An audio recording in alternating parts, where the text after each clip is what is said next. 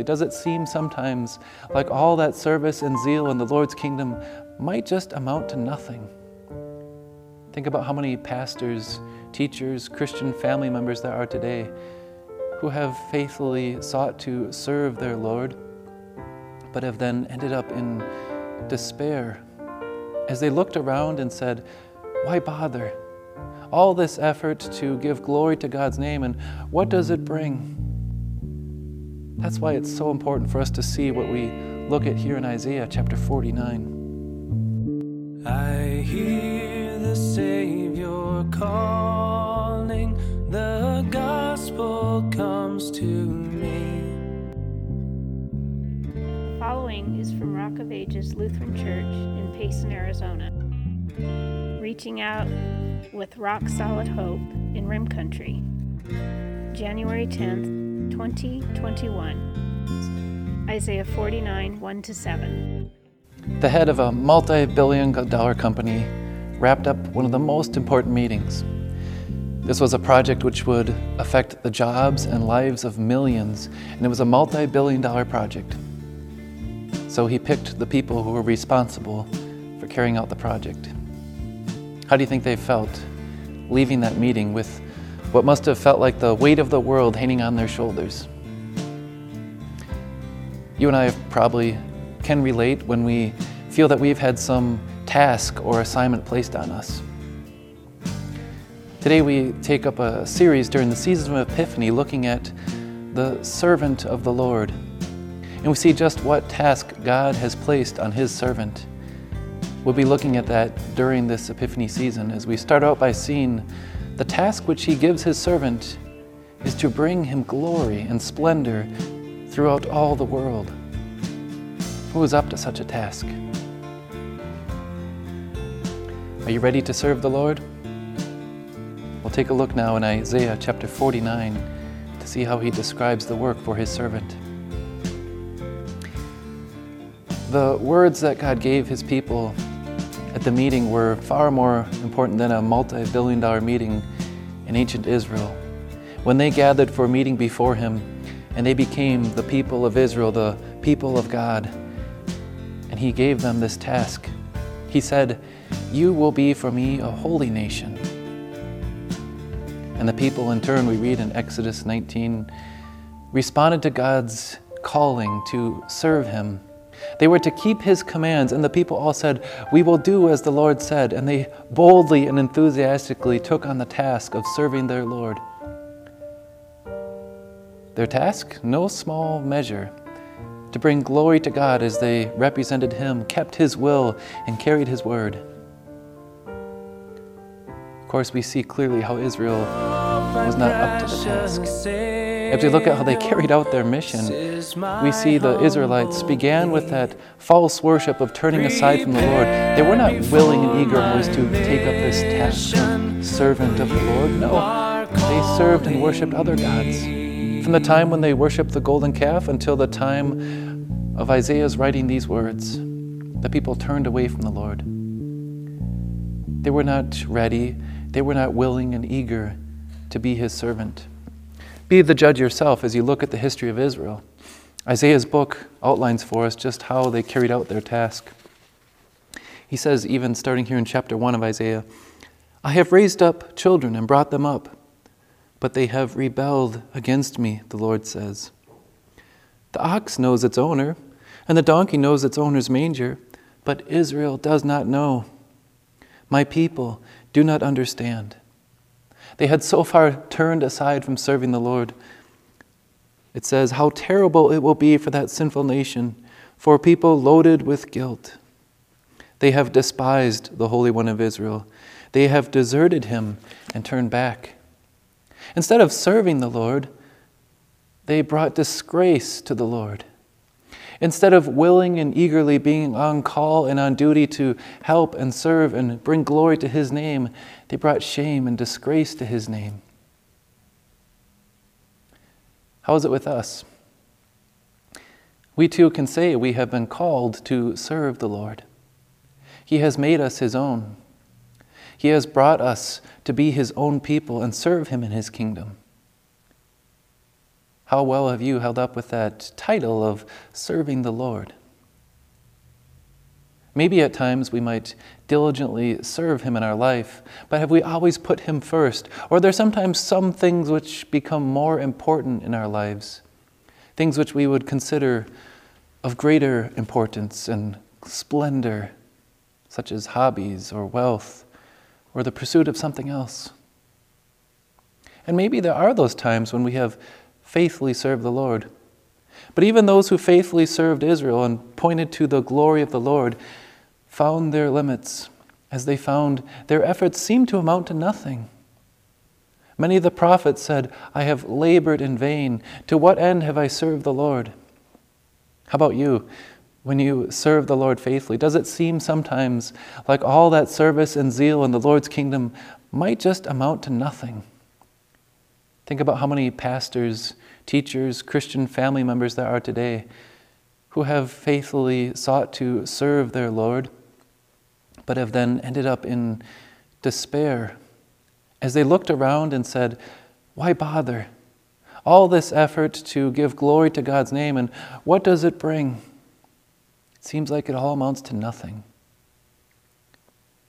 And God's people look at how they have served Him, and they realize in despair and guilt how they have not measured up. You know, there are a lot of things that children aspire to when they're young. They think about when they grow up and what they want to do.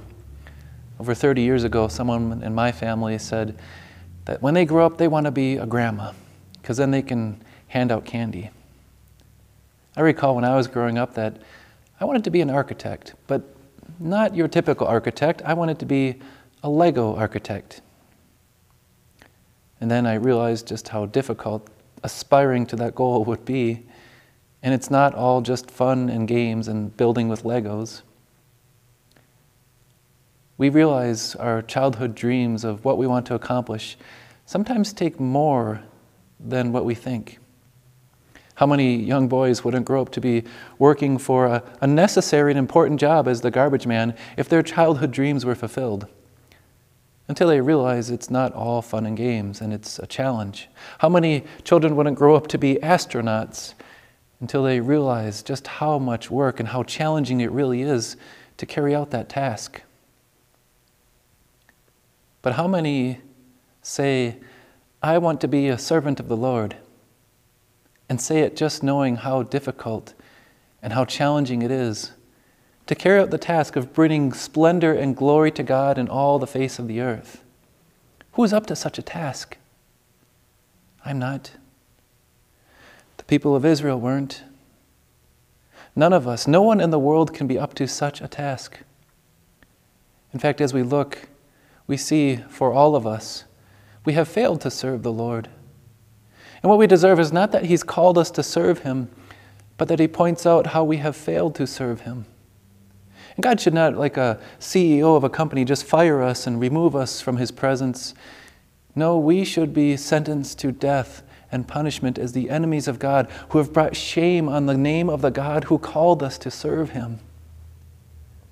That's why it's so important for us to see what we look at here in Isaiah chapter 49. Here, the Lord speaks through Isaiah saying, there is one who has taken up the task that no one in this world could. And it's a message for all to hear. Listen to me, you coastlands. Pay attention, you faraway peoples. The Lord called me from the womb.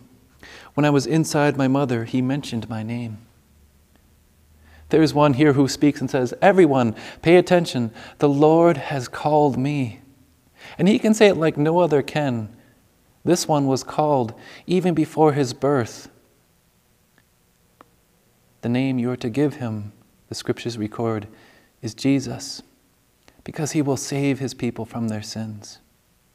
Jesus, the eternal Son of God, is the one who was called to be the perfect servant that you and I could never be. Well, it says here in verse 2, He made my mouth like a sharpened sword. Jesus, the holy and perfect Son of God, spoke. And when He spoke, His words fulfilled the Lord's command. When the people heard Jesus speaking, they said, "Here is one who teaches and who preaches with authority." That's because as the perfect servant of the Lord, Jesus spoke the very word of God. He hid me in the shadow of his hand. Unlike every other servant, Jesus had a relationship with the Father. He was with the Father from eternity, and he came from the Father's side to be the servant that we could not. He made me a polished arrow. He concealed me in his quiver. Though you and I sometimes are not ready or willing or eager to serve the Lord, Jesus, the perfect and holy Son, was ready. He is, as it says here, God's secret weapon, ready and at hand to serve God as he needs. This is what we see when Jesus was baptized. He said to me, "You are my servant Israel, in whom I will display my glory." Though Israel, the nation, could not do it, the one who came from Israel, the true Israelite, the Christ, is the one who was declared to be God's servant. At his baptism, the Father declared, "This is my Son, with him I am well pleased." We read in Isaiah 42, as we look at the declaration of the Lord regarding his servant. "Here is my servant, whom I uphold, my chosen one, in whom I delight.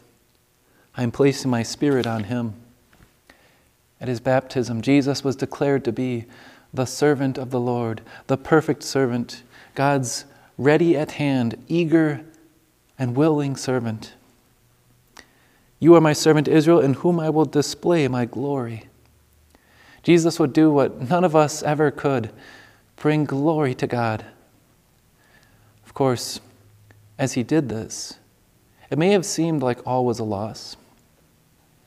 But I said to myself, verse 4, "I have labored in vain. I have spent my strength and come up empty, with nothing." When Jesus walked this earth, he was despised. He was rejected by many. Many of his disciples deserted him. And it seemed like as he traveled throughout the land of Israel, that it seemed like a lot of it amounted to nothing as he was rejected. And picture the despised rejection, that he comes up with nothing as the people cry, "Crucify," regarding the servant of the Lord. And as the servant of the Lord is hanging on the cross, he says, "Father, why have you forsaken me?" He had been faithful in all his task. That was the servant of the Lord, fulfilling God's plan and his goal, that he would take on himself what the people deserved, what you and I deserved for our rebellion and the disgrace we brought on God's name. And he brought glory to God on the cross and never gave in to despair. Though Jesus was abandoned and deserted and suffering, he said, "Yet a just verdict for me rests with the Lord, and my reward is with my God." Unlike you and I, for the times we despaired when our efforts to serve the Lord didn't seem to amount to much, Jesus reached the greatest of depths when it seemed he had reached failure, and yet he did not despair. He said, "Victory is mine," confident as he served the Lord that he would come to fruition. And you and I share in his victory. Jesus, the servant of the Lord, rose to life just as Isaiah prophesied. The victory is his. And now we know that because of this servant of the Lord, we have salvation. The Lord, who formed me from the womb to be his servant, to turn Jacob back to him, so Israel might be gathered to him, so that I will be honored in the sight of the Lord, in the eyes of the Lord, because my God has been my strength. Jesus gathered back those in Israel who were not perfect servants, but deserved to be shut out from the kingdom. And those who trust in the perfect servant of the Lord are gathered back to the Lord. And the Lord said, regarding his servant, "It is too small a thing that you should just be my servant, to raise up only the tribes of Jacob, and to restore the ones I have preserved in Israel. So I will appoint you to be a light for the nations, so that my salvation will be known to the ends of the earth." Jesus became a servant who would accomplish far more than anyone ever could. Not only bringing Israel back and the people of Israel who had strayed, but bringing back from every nation on the earth a light, bringing back the people of God. Those who trust in Him are rescued and find salvation, so that my salvation will be known to the ends of the earth. God has called you to be His own, and He brings glory to His name by rescuing you through the work of His Son. You know, when a county buys something like a snowplow, it doesn't use it to push aside the leaves. Just as when you and I find a tool that's of great significance and power, we can say, imagine what I could do with this. Imagine what God can do with His tool, His quiver, His servant, Jesus, His perfect Son. Far more than bring back the people of Israel and Jerusalem and Judah, but bring salvation to the ends of the earth. So what's left for you and I? We now, yes, are called by the Lord to be His servants. This is what it says.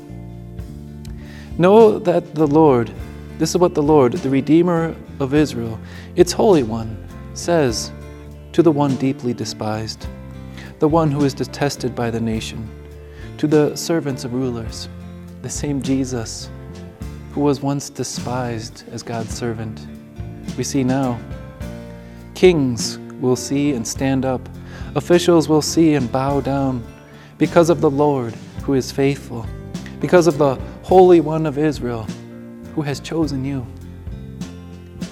Jesus, once despised as God's servant, now has everyone bowing down before Him, the prophecy says. And the word here in the Hebrew for bow down is a word which means to bow down in worship. People from every tribe, language, nation, and culture will bow down and worship the servant of the Lord, the Holy One. He is the one who is faithful. Thank God it doesn't rest on our shoulders. God has now caused us to bow down and worship His servant, who did it all and brought us salvation.